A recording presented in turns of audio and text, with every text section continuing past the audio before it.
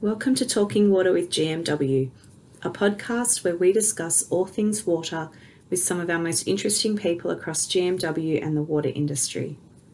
This month we are joined by the Northern Victoria Resource Manager, Dr. Mark Bailey, in a discussion about water management and allocations. The Minister for Water appointed GMW to undertake the role of Resource Manager for Northern Victoria in accordance with the Victorian water sharing rules.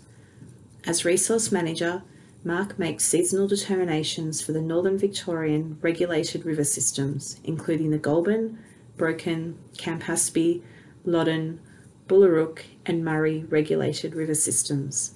Mark explains to us how these determinations are made. He also answers some of GMW's frequently asked questions about irrigation, such as what is the difference between water shares and allocations, and what is the function of low and high water shares.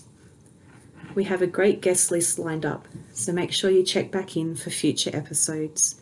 In the meantime, here's Mark. I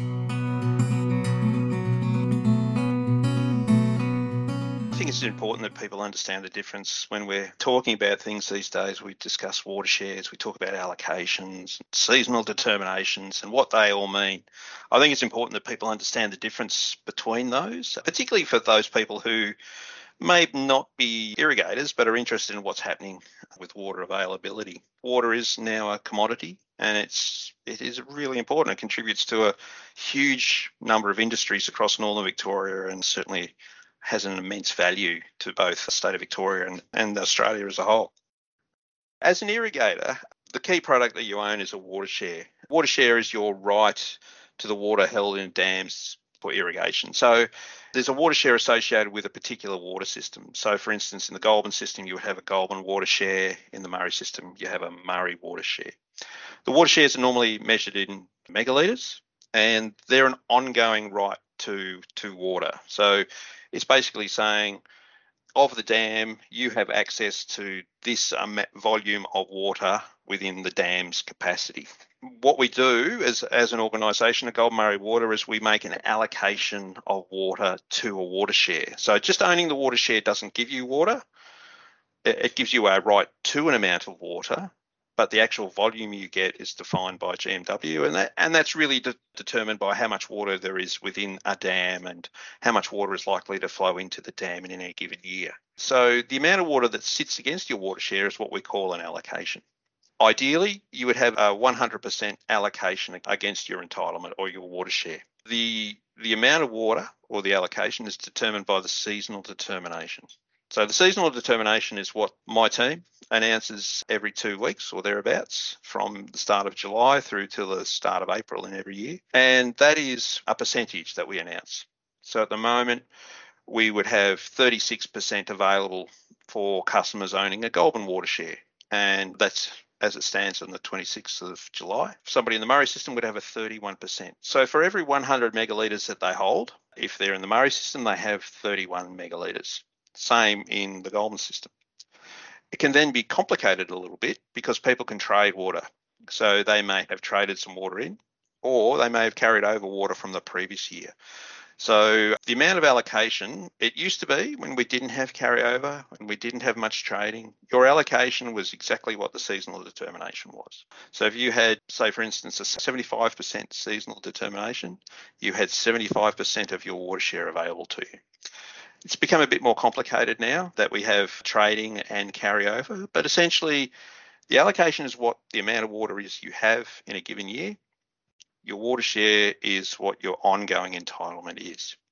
Now, it gets a bit more complicated than that as well, as if it wasn't complicated enough, because we can have a high reliability water share and a low reliability water share. And they're both tradable products.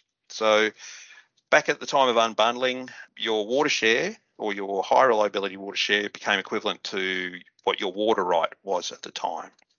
And depending on the system you were in, you were given a parcel of low reliability water shares, which is equivalent to the old sales with a little bit of adjustment. But up until that point, sales had not been a tradable product. It was just something you received on top of your water right. Now we have the high reliability water shares and we have the low reliability water shares, and they're both traded, and some people have chosen to buy in additional low reliability water shares as a means of holding carryover. It's a bit of a complex space, but the key thing to remember is that the seasonal determinations are always made against a high reliability water share first, and then we get to 100%, and then we start to reserve water for the following year.